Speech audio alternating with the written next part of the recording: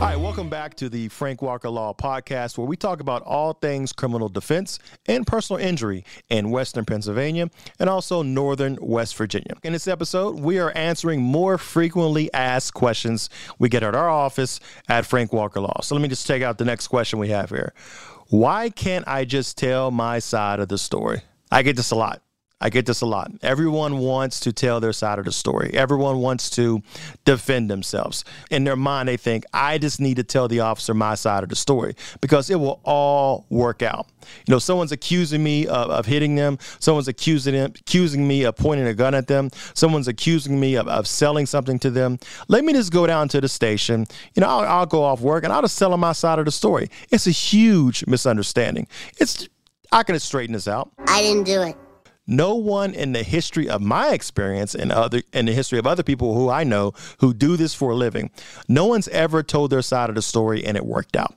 It's usually something where you go down, you tell your side of the story, even though an attorney has told you not to do that. We're gonna do it anyway. We're gonna do it anyway.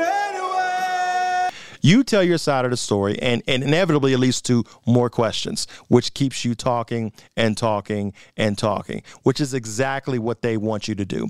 They're not interested in making sure that you are exonerated. They're not interested in making sure that the innocent person does not get in trouble. They're interested in closing cases. And how they play it to you, they'll say, well, why don't you just give me your side of the story?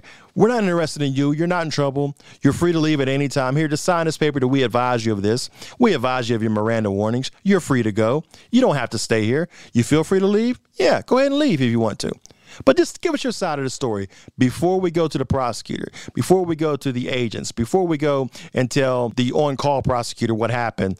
We just need your side of the story because none of their stuff makes sense. Make it make sense to us. And they sit back, drink their coffee, recording you and watching you talk yourself into a criminal conviction. I'm smarter than you, and I'm going to find out what I want to know, and I'm going to get it from you whether you like it or not.